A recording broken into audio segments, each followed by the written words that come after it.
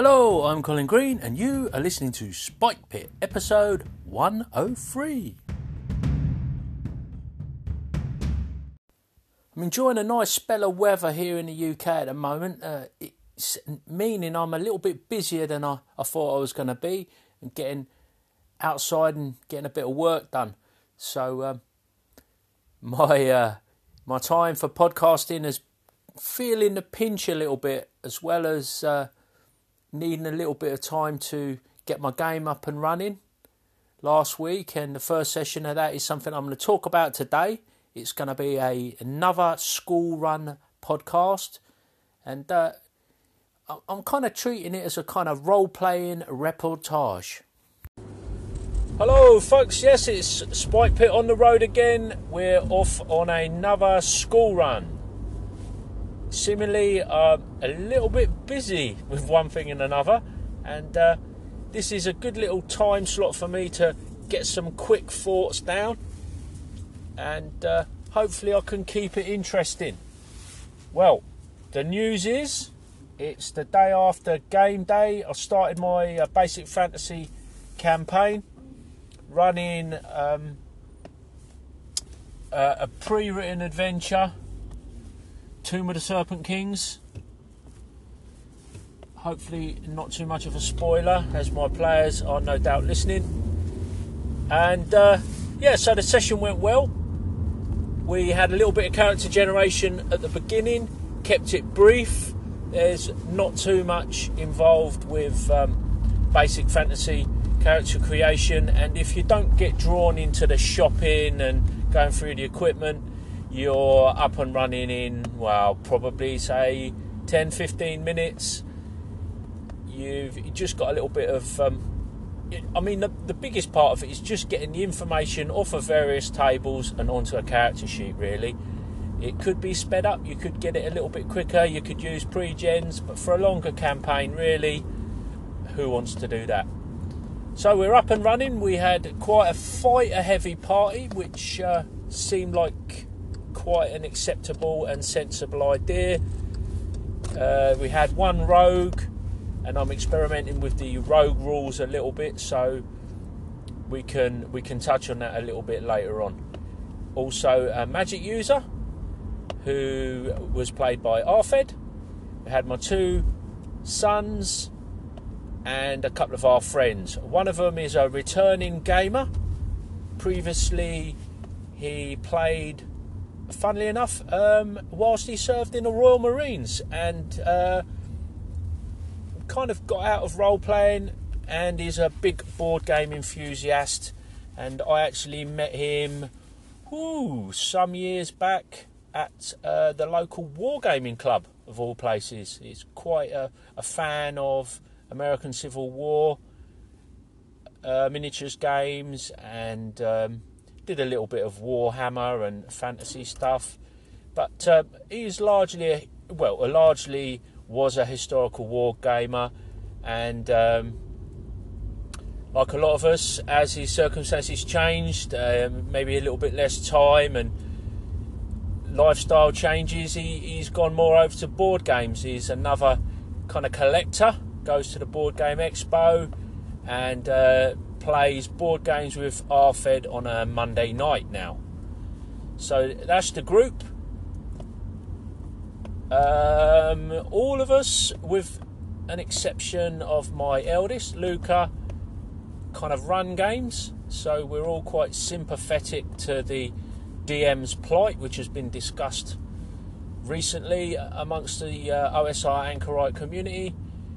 And I would say to sum this group up, player investment is on the sort of medium to high range of the investment scale, which, as far as I'm concerned, that is good stuff.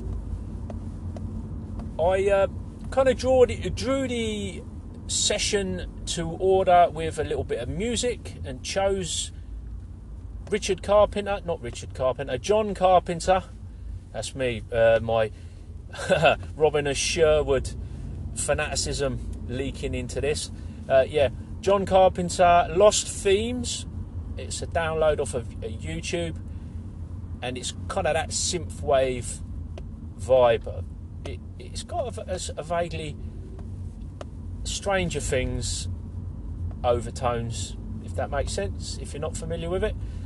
And yeah, that was alright. I think people found it a little bit weird and everything, but yeah, it kind of I find it quite effective in drawing a session to order. And for those that understand the significance, it kind of is a little bit of a date stamp almost, and you know, a little sprinkling of nostalgia, which I like if I'm playing a sort of what is basically you know, an 80s game. Well, that's how I see it, and as I'm running it, well, that's what we're going for. What else can I say? So I'm not going to bore you with the details. So we got going. I started off media res with the group in the tomb, standing around the sarcophagus, and then basically I put a question to the group. You know, how do you know the guy to your left, to your right, and let them kick it off.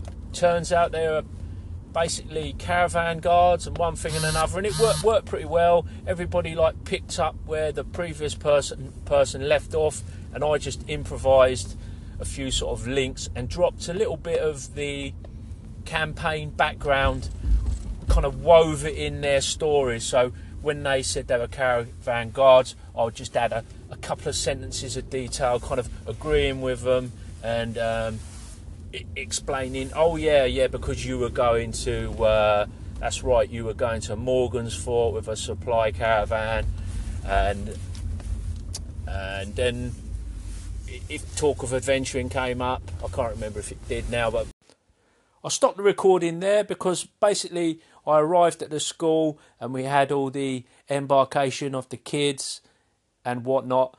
I resume the discussion with everybody and we're on our way to pick up Sonny. In this segment, Luca, my eldest son, he's just turned 15, makes his debut appearance on Spike Pit. He's a gamer of old. He's been playing since he was probably about 5. Started off with games like Memoir and Ticket to Ride, stuff like that. Moved into role-playing games when I got interested in 5e and was putting a group together. I think that was 3.5, maybe 4 years ago now. So, let's hear what Luca's got to say. So, it's part 2 of the School Run podcast. We have picked up Luca and Daisy, and we're going to hear what Luca's got to say about last night's session. So, Luca, how do you think it went last night? Our first game of basic fantasy role-playing. Well, I really enjoyed it. I thought the system was very good. Character generation, very simple, quick, which obviously got the game underway a lot quicker for the people that hadn't done it previous to the session. So we got underway quickly, nice and smoothly. Yep. We went straight into a scenario. Well, it was a little bit of background about where we were and things, which helped with the context of the campaign. But did you like how we worked that in with the how you knew each other? Because previously, we've done it a few times before, haven't we? I thought it always helps just to get the characters, get a bit of backbone to the characters, rather than just all turning out. Yeah, the other thing I was trying to go for, and it sounds like you perhaps didn't notice it, which is good, because quite often there's like a story or a bit of background that the DM might read out, and I wanted to get away from that, and so I focused on you guys explaining how you knew each other, and then when you touched on something that was relevant to the campaign, I just dropped in a couple of sentences or a little bit about, I mentioned this earlier in the episode, but like you was on, when you were talking about the caravan, I goes, that was because you was on the way to Morgan's Fort, blah, blah, blah. Yeah. So you didn't sort of notice that was a kind of a new thing that I was doing? It just kind of fell in? Yeah, I think it fell in fairly well, I think. Yeah. Certainly nothing major, anyway. And so you quite like this. What do you? Some people are a little bit shy about maybe making up bits of the story and what we say, contributing to the narrative. What's your thoughts on all that? I think it helps definitely build the characters, build the campaign, rather than it just being from a book. It's more personal and unique. Really. And it's quite quick as well. Oh yeah, it's a lot more efficient than reading out the background and writing out a background of your own. Yeah. I like the efficiency of it, and you can bounce ideas off of each other. Yeah. So we got going fairly quickly. What did you think about the actual kind of pace of play? I felt the pace of play was fairly slow. Yeah. Compared to normal, just because we got a new member of the gaming group. Everyone was sort of having a chat part way through and a bit more comical than usual. Yeah, I'd noticed that actually that it was quite light-hearted considering the circumstances. But I wonder if some of that was because it was a little bit spooky. Do you think there was perhaps? Yeah, it was definitely. Yeah. Do you think people might have been trying to lighten the seriousness of the mood a little bit with a bit of joking? Yeah, I feel we always try and we always do that anyway, really. Yeah, I find that seems to be human nature, I think. We do sort of destroy the atmosphere a bit. I didn't think it destroyed it, though. You think it destroyed the atmosphere? Well, yeah, I think it did, really, yeah. Oh, okay. There was a few, meta game references, I guess. Yeah. So the immersion, you felt that kind of impacted the immersion, you sort of took you out of the game a little bit? Yeah. Well, which I don't have a problem with, really. But people would. I know Arfed certainly would have a few things to say about that, I should think. And, I mean, on the scale of humour to seriousness, I say Arfed in-game tends to enjoy a little bit of a more serious session as... Yeah. Over perhaps a more light-hearted session, but I don't think he really. I don't think it bothers him. It's just his own personal style. So what about? So we talked about just breaking the immersion a little bit. Yeah. What about actually? Because it's notable that we didn't have any combat. Would that have been something you picked up on? Oh yeah, certainly noticed it. Obviously, I was going to be interested to see how all the characters fared in combat, but I'm sure we will have that opportunity sometime soon. You never know. Yeah. Obviously, a game of D&D, there's every likelihood. Dungeon Master professionalism prevents me from commenting further. Yeah, obviously. So that's that. What about this ability checks in?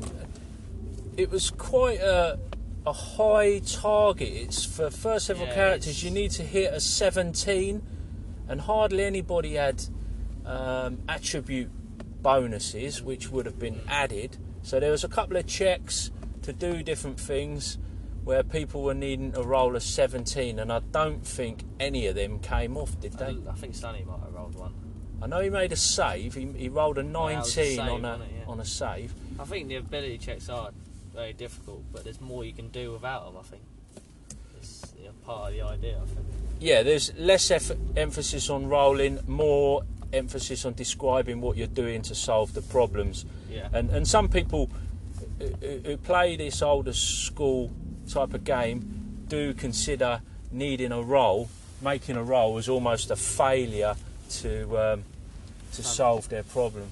Yeah. So what I thought is a quite streamlined way of improving that.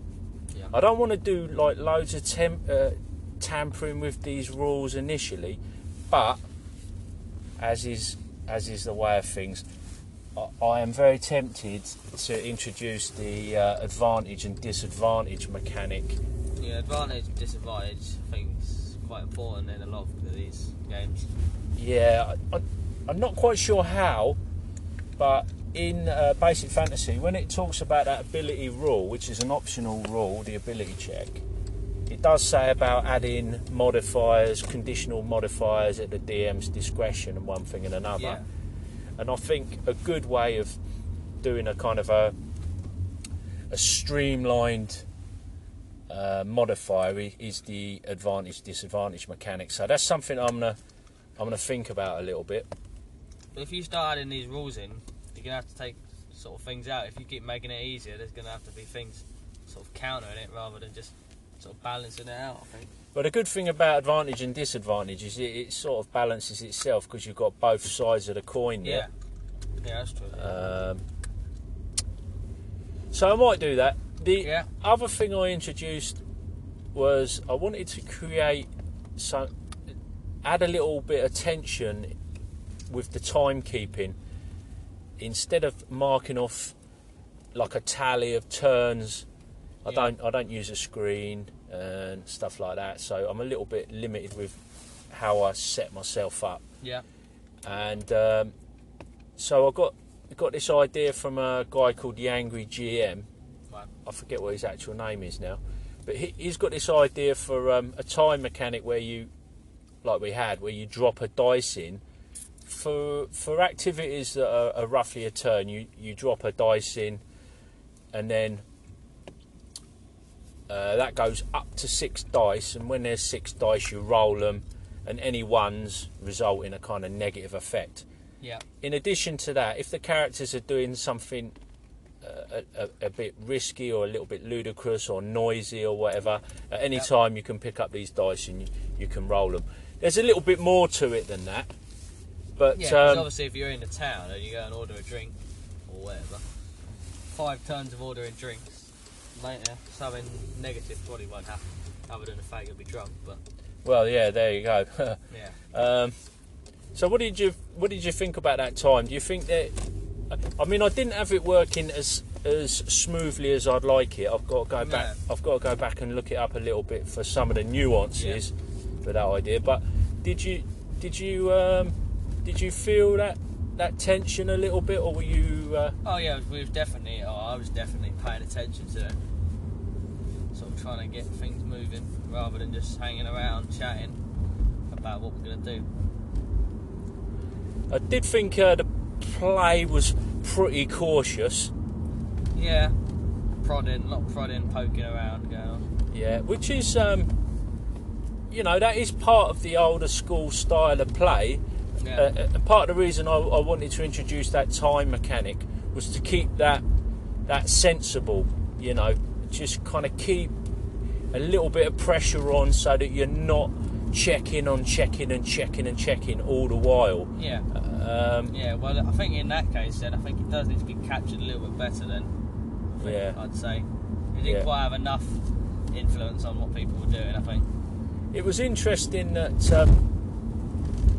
Arfed was the most cautious and the elf, and at one point I did comment that is probably an elfish way to go. Being long-lived, having all the time in the world, they're the most likely to not go rushing in, and I thought that was quite interesting. Yeah, that was good. As an aside. Yeah. Well, I think you're going to be fairly cautious once one of your party's just been knocked round the head and completely obliterated by a trap. So this is an interesting point you make. You are bringing the. I won't go too much into the details in case people are listening and not played the scenario, but there was a fatality involving a trap, and this is... Wow, is this a first? I think this is a first. For a trap. In this group of players. In our group of players, in a 5e environment, well, certainly when you've been the DM anyway. Yeah, we've not seen a... fatality. From, tangling with a trap, failing a saving throw, boom, dead. Yeah, he was well killed as well. He was really not dead. Yeah, he was crushed. We didn't even have the saving throw though, did we? Yeah, death save. Death save. There was three characters working on what they didn't realise was a trap. The trap was triggered, and through planning, it's interesting to note that through planning, one of you avoided the trap. Yeah, my character, I was on the floor. Yeah, you was laying down, working at the trap. You kind of had a little bit of vision, seeing it coming. Another Sonny's character made a successful save, rolled a 19 and dodged it, and Ricky's character just never saw it coming and was crushed to death. Basically. Failed save. Yeah. Took 4d6 damage. And took 14. Which was over double his hit points. About average damage for 4d6.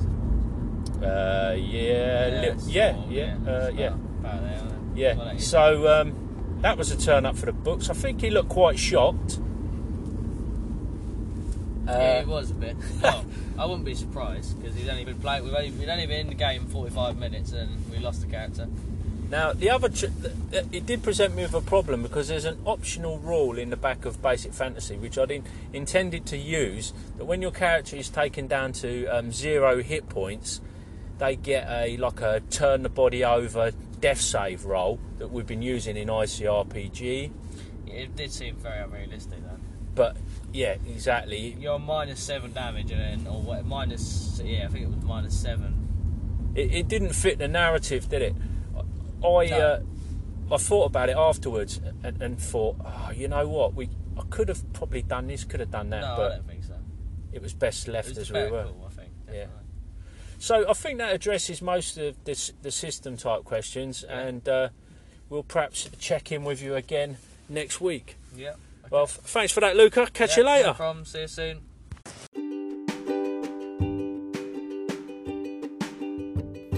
There's more I could say, but I'm going to call it a day there. It's starting to get a little bit longer than I'd like it to be, and I don't want you folks windowing out on me.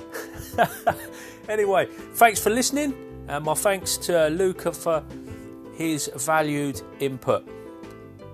I know the quality is likely to set podcasting back a few years, but you know, what can I do? I'm just trying to fit it in with a busy life, and I don't want to be stuck editing. I want to play games and have some fun.